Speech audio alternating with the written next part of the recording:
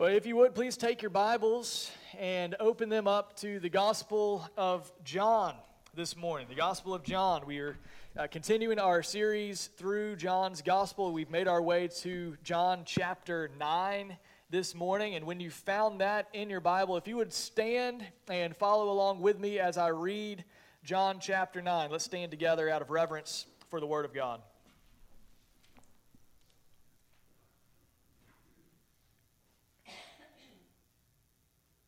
As he passed by, he saw a man blind from birth. And his disciples asked him, "Rabbi, who sinned, this man or his parents, that he was born blind?"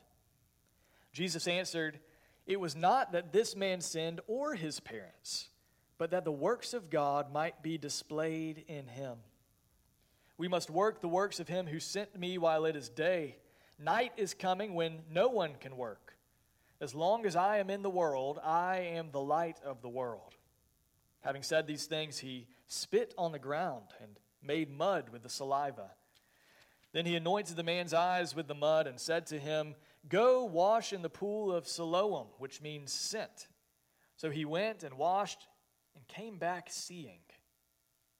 The neighbors and those who had seen him before as a beggar were saying, "Is this not the man who used to sit and beg?" Some said, "It is he." Others said, "No, but he is like him." He kept saying, "I am the man." So they called to him, "Then how were your eyes opened?" He answered, "The man called Jesus made mud and anointed my eyes and said to me, 'Go to Siloam and wash.' So I went and washed and received my sight." They said to him, "Where is he?" He said, "I do not know." They brought to the Pharisees the man who had formerly been blind. Now, it was the Sabbath day when Jesus made the mud and opened his eyes. So the Pharisees again asked him how he had received his sight. And he said to them, "He put mud on my eyes, and I washed, and I see." And some of the Pharisees said, "This man is not from God, for he does not keep the Sabbath." But others said, "How can a man who is a sinner do such signs?" And there was a division among them. So they said again to the blind man, "What do you say about him, since he has opened your eyes?" He said, "He is a prophet." The Jews did not believe that he had been blind and had received his sight until they called the parents of the man who had received his sight and asked them, "Is this your son who you say was born blind? How then does he now see?" His parents answered, "We know that this is our son and that he was born blind. But how he now sees, we do not know, nor do we know who opened his eyes. Ask him. He's of age. He will speak for himself." His parents said these things because they feared the Jews, for the Jews had already agreed that if anyone should confess Jesus to be the Christ, he was to be put out of the synagogue. Therefore his parents said, "He is of age. Ask him."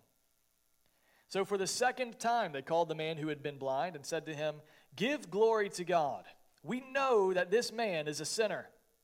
He answered, "Whether he's a sinner, I do not know. One thing I do know, that though I was blind, now I see." They said to him, "What did he do to you? How did he open your eyes?" He answered them, "I have told you already, and you would not listen. Why do you want to hear it again? Do you also want to become his disciples?" And they reviled him, saying, "You are his disciple, but we are disciples of Moses. We know that God has spoken to Moses, but as for this man, we do not know where he comes from." The man answered, "Why, this is an amazing thing. You do not know where he comes from, and yet he opened my eyes. We know that God does not listen to sinners, but if anyone is a worshiper of God and does his will, God listens to him. Never since the world began has it been heard that anyone opened the eyes of a man born blind. If this man were not from God, he could do nothing." They answered him, "You were born in utter sin, and would you teach us?" And they cast him out. Jesus heard that they had cast him out, and having found him, he said, "Do you believe in the Son of Man?" He answered, "And who is he, sir, that I may believe in him?" Jesus said to him, "You have seen him, and it is he who is speaking to you." He said, "Lord, I believe." And he worshiped him. Jesus said, "For judgment I came into this world, that those who do not see may see, and those who see may become blind." Some of the Pharisees near him heard these things and said to him, "Are we also blind?" Jesus said to them, "If you were blind, you would have no guilt. But now that you say we see, your guilt remains." This is God's word. Please be seated and let's pray together. Lord, we pray now, even thanking you for your work of salvation and the gift of spiritual sight. We thank you that you've opened up our eyes. We pray now again for clear sight as we look to Christ and his word. We pray this in Jesus' name. Amen. How clearly do you see the worth of Jesus? One of the most popular hymns over the past 350 years is no doubt John Newton's work, Amazing Grace. And I'd be willing to bet most of us know probably all of the words to that song, at least the first line. Amazing grace, how sweet the sound that saved a wretch like me. I once was lost, but now I'm found. Was what? Help me. Was blind, but now I see. John Newton, he was not physically blind. In fact, his eyes, they worked just fine, but something had drastically changed in his life. Before his conversion, he was a slave trader. He spent most of his life out at sea as a sailor, and by all accounts, he was mean, he was foul, he was nasty. He acted and talked and lived like a sailor. But by the amazing grace of God, the Lord opened up his eyes, not physically, but spiritually, opened up his eyes to see his sin and to see the beauty of the Savior, and he believed. So he wrote that famous hymn alongside many others that proclaimed the amazing grace of God. I once was lost, now I'm found, was blind, but now I see. You know, we resonate with that song because that's the testimony of every single believer. Well, this morning, we see a story of God's amazing grace. This is a story of the lost being found. It's a story of the blind being given sight. But in fact, it's two stories here this morning that run in parallel. It's a story of blindness and sight. One is physical and the other is spiritual. So first, let's look at the physical miracle of blindness to sight. This is a beautiful picture, a beautiful lesson of sin, suffering, and God's mercy towards sinners. Last chapter, John chapter 8, Jesus had just escaped death. If you remember, he made this proclamation, "Before Abraham was, I am." And the Jews understood that he was claiming to be equal with God, so they picked up stones to throw at him. And somehow, we're not told how, somehow he escaped. And we don't know how much time has elapsed here between the end of chapter 8 and the beginning of chapter 9. But chapter 9 says that as he passed by, he saw a man who had been blind from the time he was born. This man, he was born with a life-altering disability.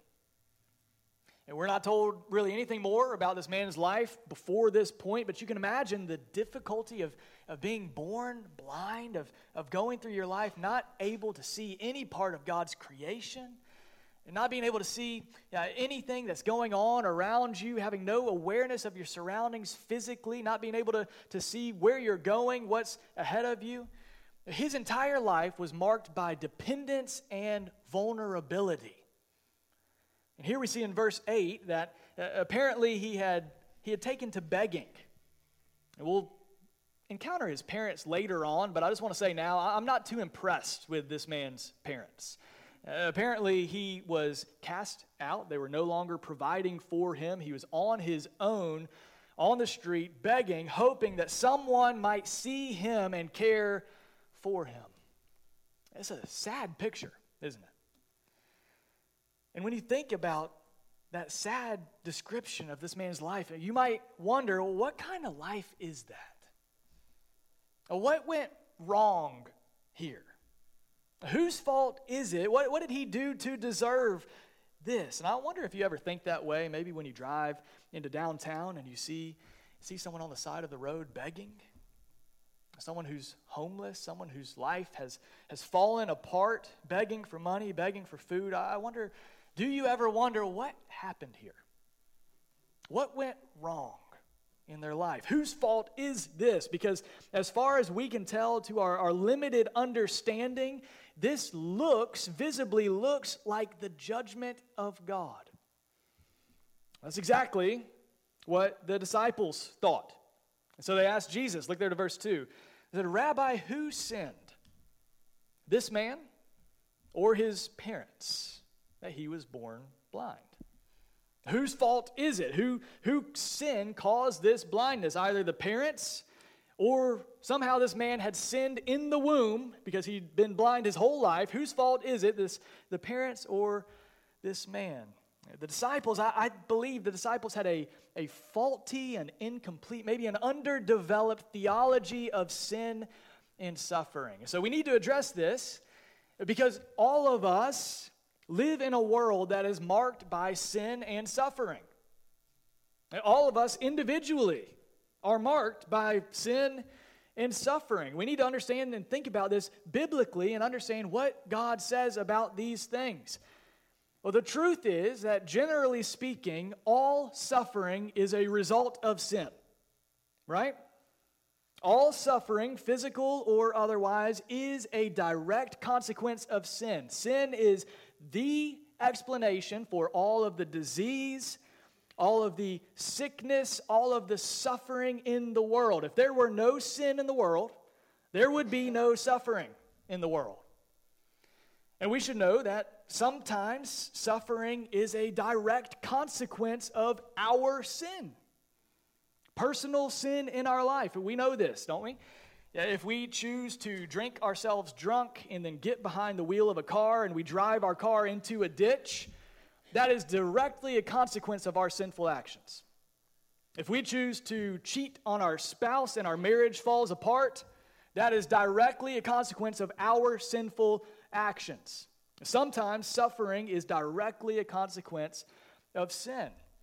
And we see that throughout the Scriptures as well, though. Sometimes throughout the Scriptures, we see God will inflict judgment on particular individuals for specific sins in their life. You think of Uzzah, who touches the ark, and immediately he's struck down on the spot.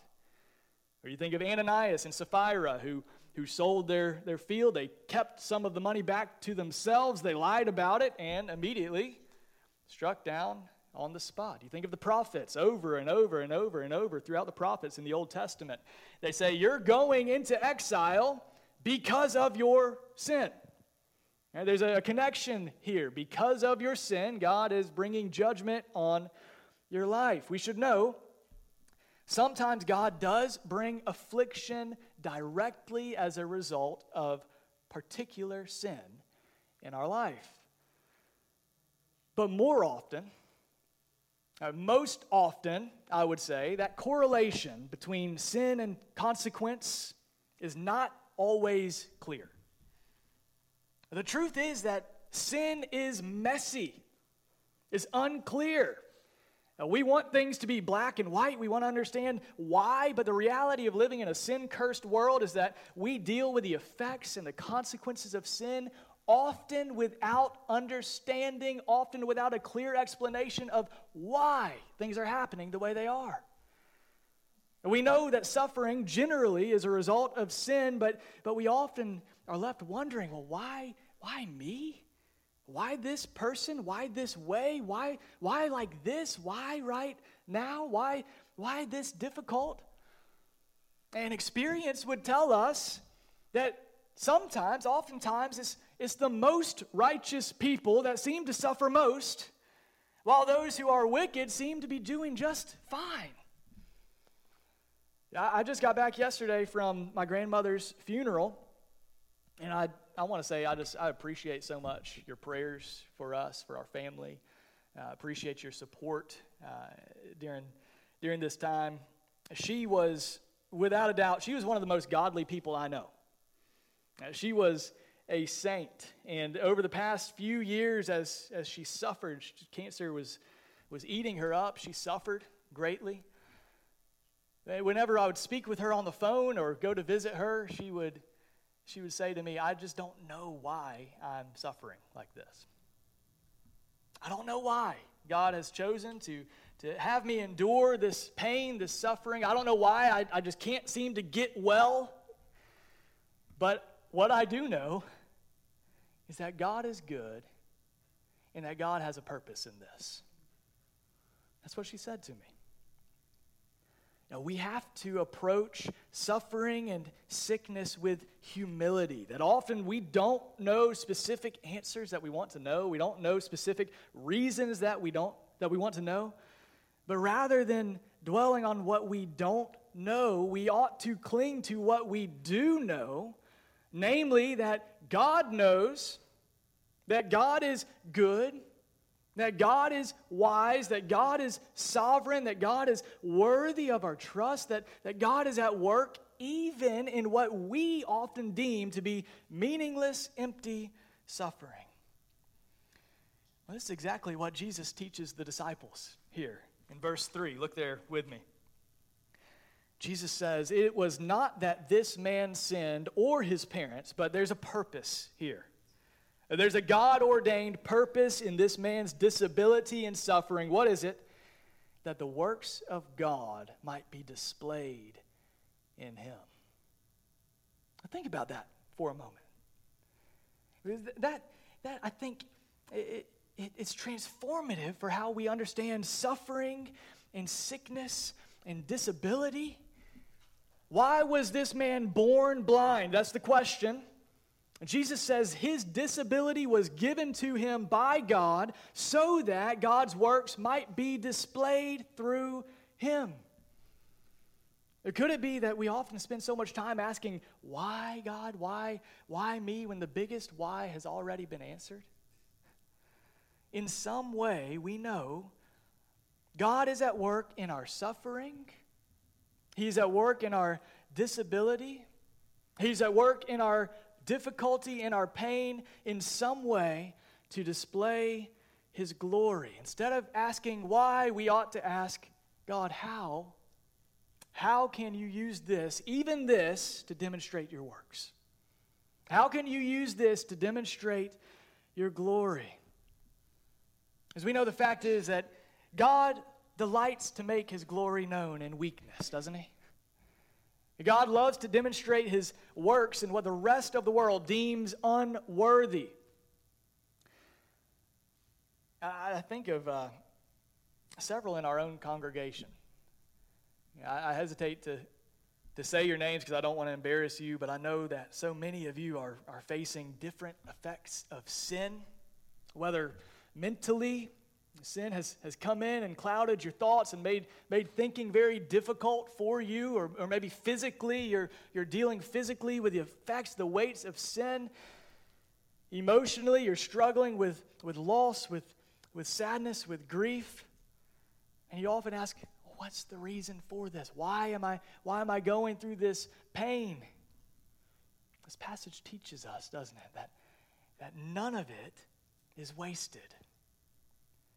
For the non-believer, our suffering is a warning light. It's a warning sign that something is not right here.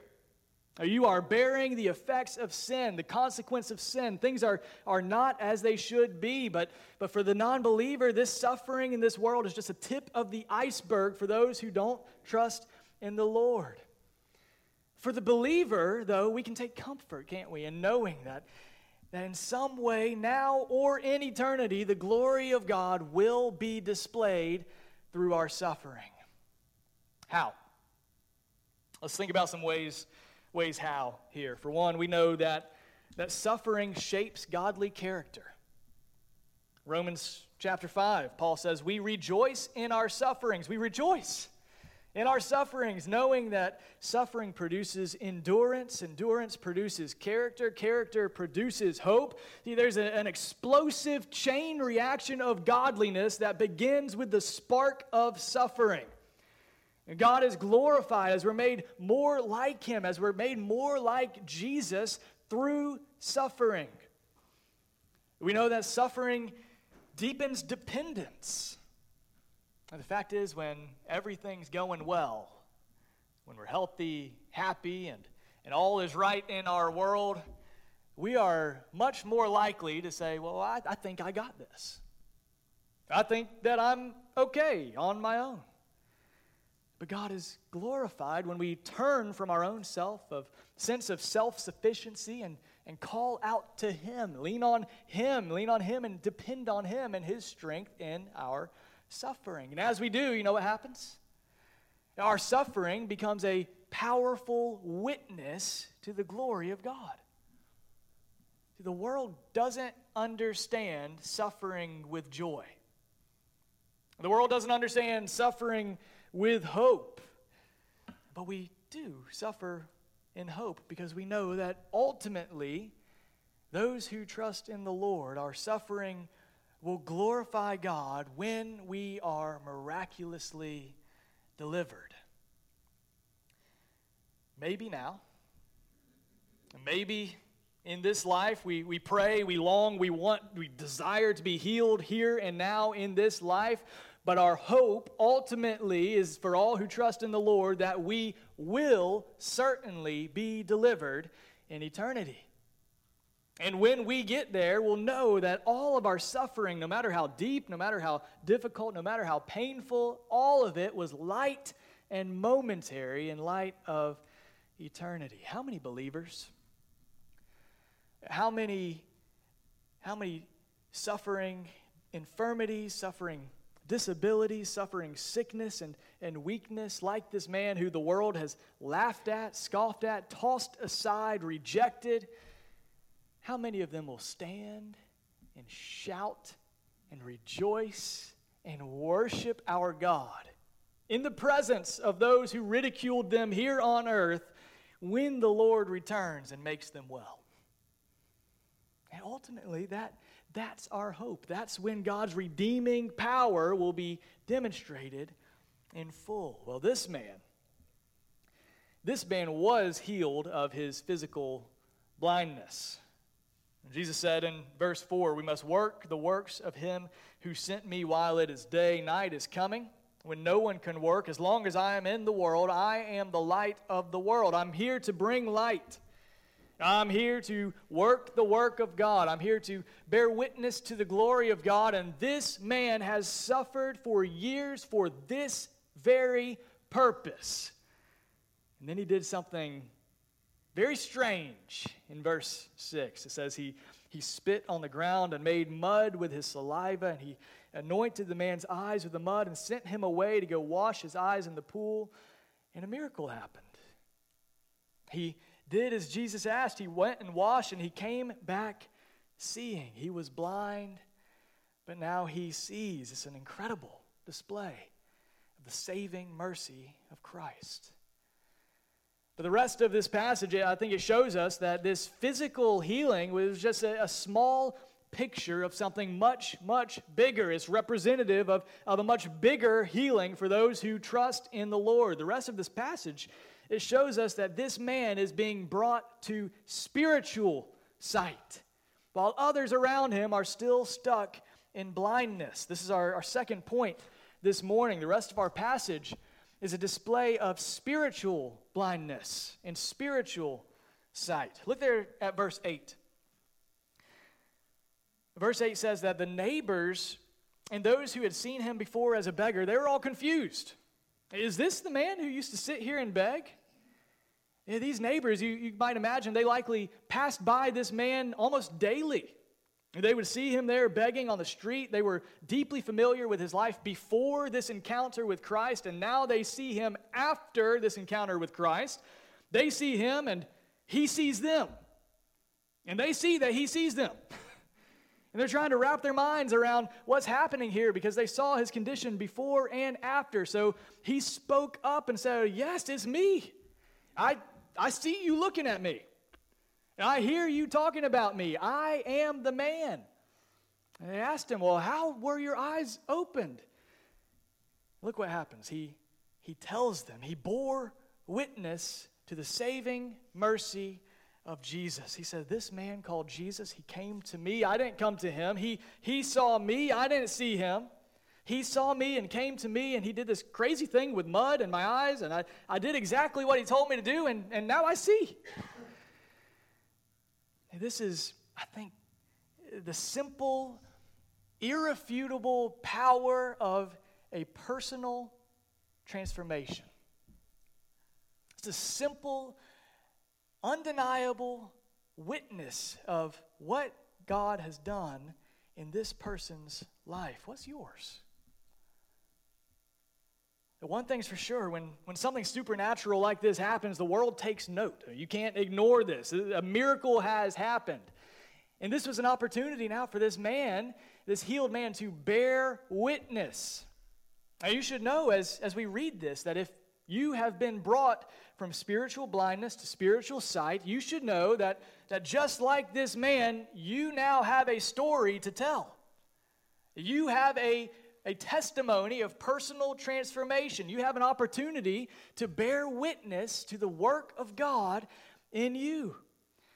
You know, those who know you best, those who saw the before and now see the after, they will ask you, what's happened to you?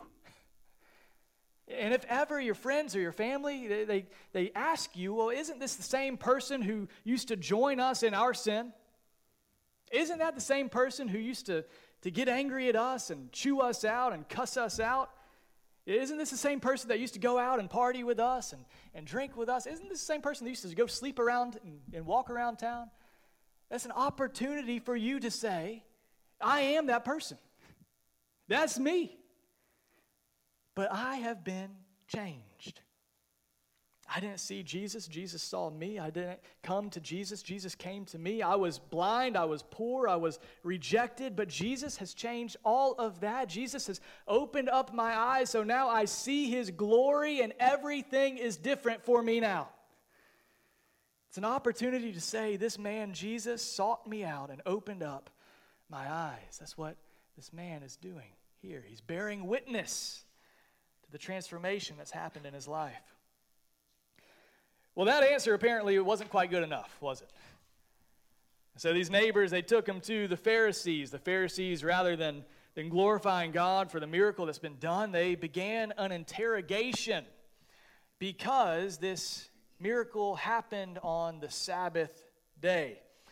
And we've seen this crop up before, haven't we? And Jesus, he healed the paralytic man on the Sabbath day. That didn't sit well with the authorities then either. And here we go again. So in their oral law, not the written word of God, not the law of God, in their oral tradition, healing was forbidden on the Sabbath day. And the rule was, unless the person was near death, it could wait a day.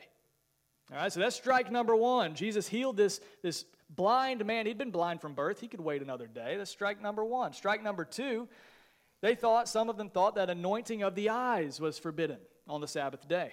So the way that he went about this healing was strike number two. Strike number three is hilarious to me.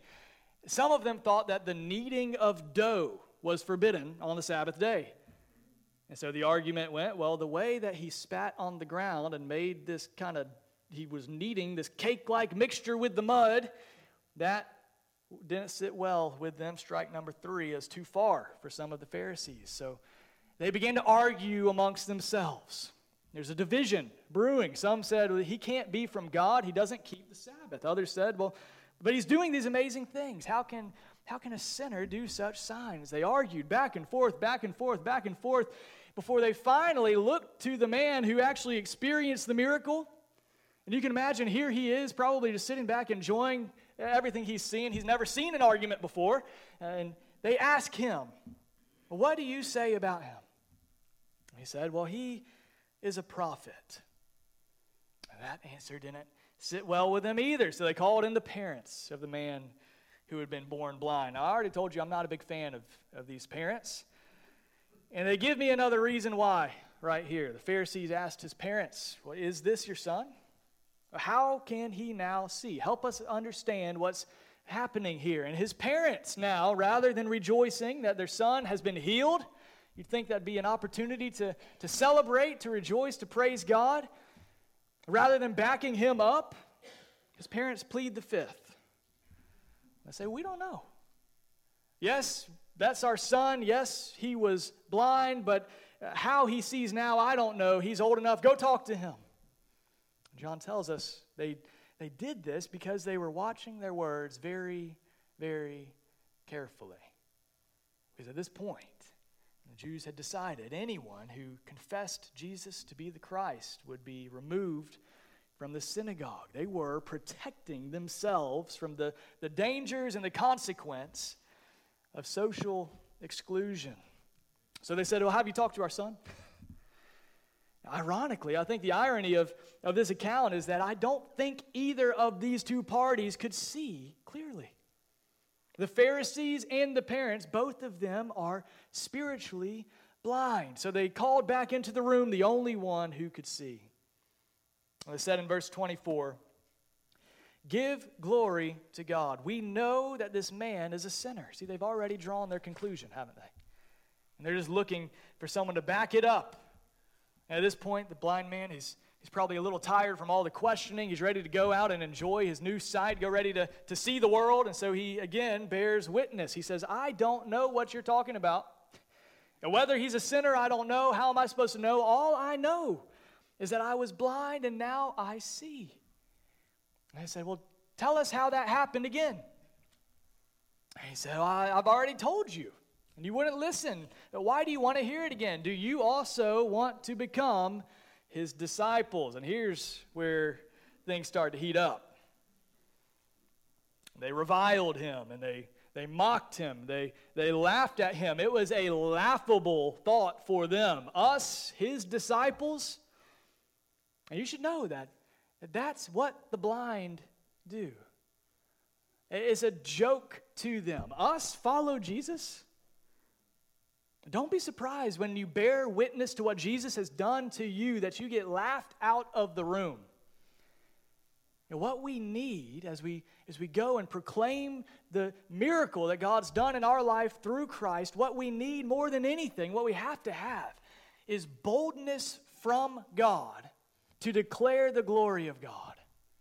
We need boldness from God to bear witness in the face of opposition. That's exactly what happens. Look here.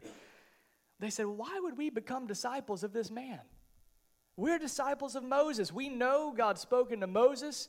As for this man, we don't even know where he comes from. So now, the blind man is fed up. He said, well, isn't this amazing? You don't even know where he came from? Aren't you supposed to be the experts here on the works of God? Aren't you supposed to be the authorities here? But you don't even know where this man came from, and he opened up my eyes? We know that God does not listen to sinners, but if anyone is a worshiper of God and does his will, God listens to him. Never since the world began has it been heard that anyone opened the eyes of a man born blind. If this man were not from God, he could do nothing. Now, I think there's some questionable theology in his lesson, right? He's a new believer, fresh believer, but we got to appreciate his boldness. Do you feel his boldness here? This is the boldness of new sight. Here's this man who has been rejected and despised and ostracized his whole life, suddenly standing up and bearing witness to the religious elite at all costs, knowing he was going to be ostracized again. This nobody is suddenly filled with boldness to proclaim the gospel. Something has happened in him, not just physically, externally, but internally, spiritually, to change who he is and give him boldness to proclaim God's glory at all costs. The world just can't quite understand this. You might think of Peter and John in Acts chapter 4. We talked about this in our men's Bible study this week. Acts chapter 4, verse 13, it says, when the Pharisees saw the boldness of Peter and John and perceived that they were uneducated common men, they were astonished and they recognized that they had been with Jesus. That's the key to boldness, isn't it? They had been with Jesus. You may remember some of the zeal that you had when you first became a Christian. When your eyes were first opened up to see the glory of Christ, and I'd be willing to bet you were eager, zealous, excited to talk about what God has done for you. I had a friend who told me when he became a believer, he was walking in darkness and the Lord saved him radically. He said, I couldn't even stand in the line at a grocery store without bothering the people around me about Jesus. Now, we laugh at that, but to bottle that up and to keep that zeal and that boldness to bear witness to what Christ has done for you. The miracle of new sight is no less amazing and no less worth proclaiming now than it was when you first believed, church. But of course, the Pharisees wouldn't have it. And they said, you were born in utter sin, and would you teach us? And they cast him out. And once again, he was rejected, thrown out of the synagogue, discarded and rejected almost by everyone, but not by everyone. Look there to verse 35. Jesus heard that they had cast him out. And having found him, he asked him an unusual question. Not what happened, not even how are you. He asked him, do you believe in the Son of Man? And he said, well, who is he, sir, that I may believe in him? Jesus said to him, you have seen him. You have seen him. Not just physically, but you have seen him. And it is he who is speaking to you. And he said, Lord, I believe. And he worshiped him. This is spiritual sight. This is the point of the story. Do you see the progression here for this man? Jesus sees him. Jesus approaches him. Jesus heals him. Something's different about this man. His neighbors question him. At first, he says, well, this man named Jesus, he healed me. He's questioned again. He says, this man, he must be a prophet. He's questioned again. He says, I'm his disciple. Do you want to be his disciple? He's questioned now again by Jesus himself, face to face. And he says, Lord, I believe you are the Son of Man. He was lost, but now he's found. He was blind, but now he sees. And you know, that same work has happened in you, Christian. All of us who know the Lord. So, how should we respond to this? How should we respond to this? Well, for one, we should rejoice in the amazing grace of God. We should worship him, enjoy him, delight in him, rejoice that by God's grace you have been sought out and given eyes to see. We should rejoice with the joy of a new believer at the grace of God in our life. And then we should go and bear witness boldly and broadly, telling everyone we know, everyone we see, about the grace of God found only in Jesus Christ. You know, our standards of worthiness are not Jesus' standards. You know that? And Jesus did not come to heal those who think they are well. Jesus came to heal those who know they are sick. He did not come for those who think that they are worthy of him, but those who have realized by his grace that they are nothing apart from him. He didn't come for those who think they know it all, think they understand, think they see clearly, but for those who are blind. This is what he says here at the end of the passage. For judgment I came into this world, he says, that those who do not see may see, and those who see may become blind.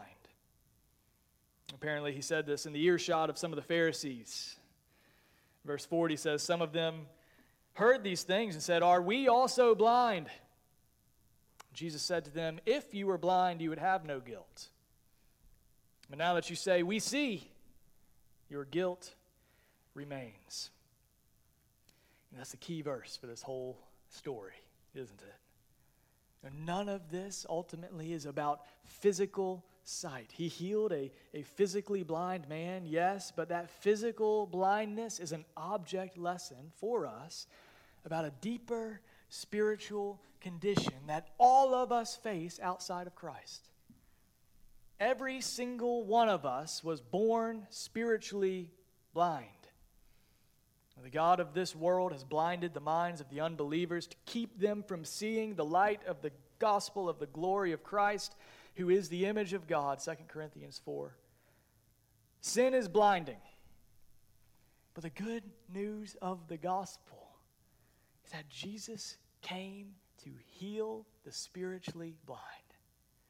Jesus came to find those who are lost and to give sight to those who are blind, so that all who turn their eyes upon Christ may look him in the face and know that this is the Son of Man, come to seek and to save the lost.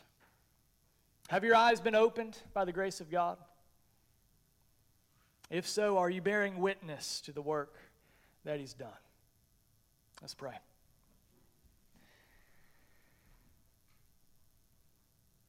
Lord, apart from your grace, we would still be blind.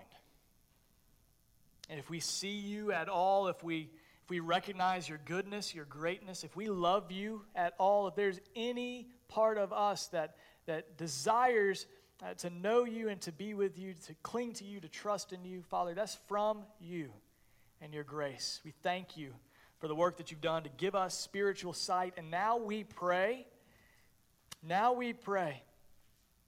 that you would use us to bring the gospel to those who still walk in darkness. Lord, use us to open the eyes of the blind as we proclaim Christ to those around us. We pray in Jesus' name. Amen.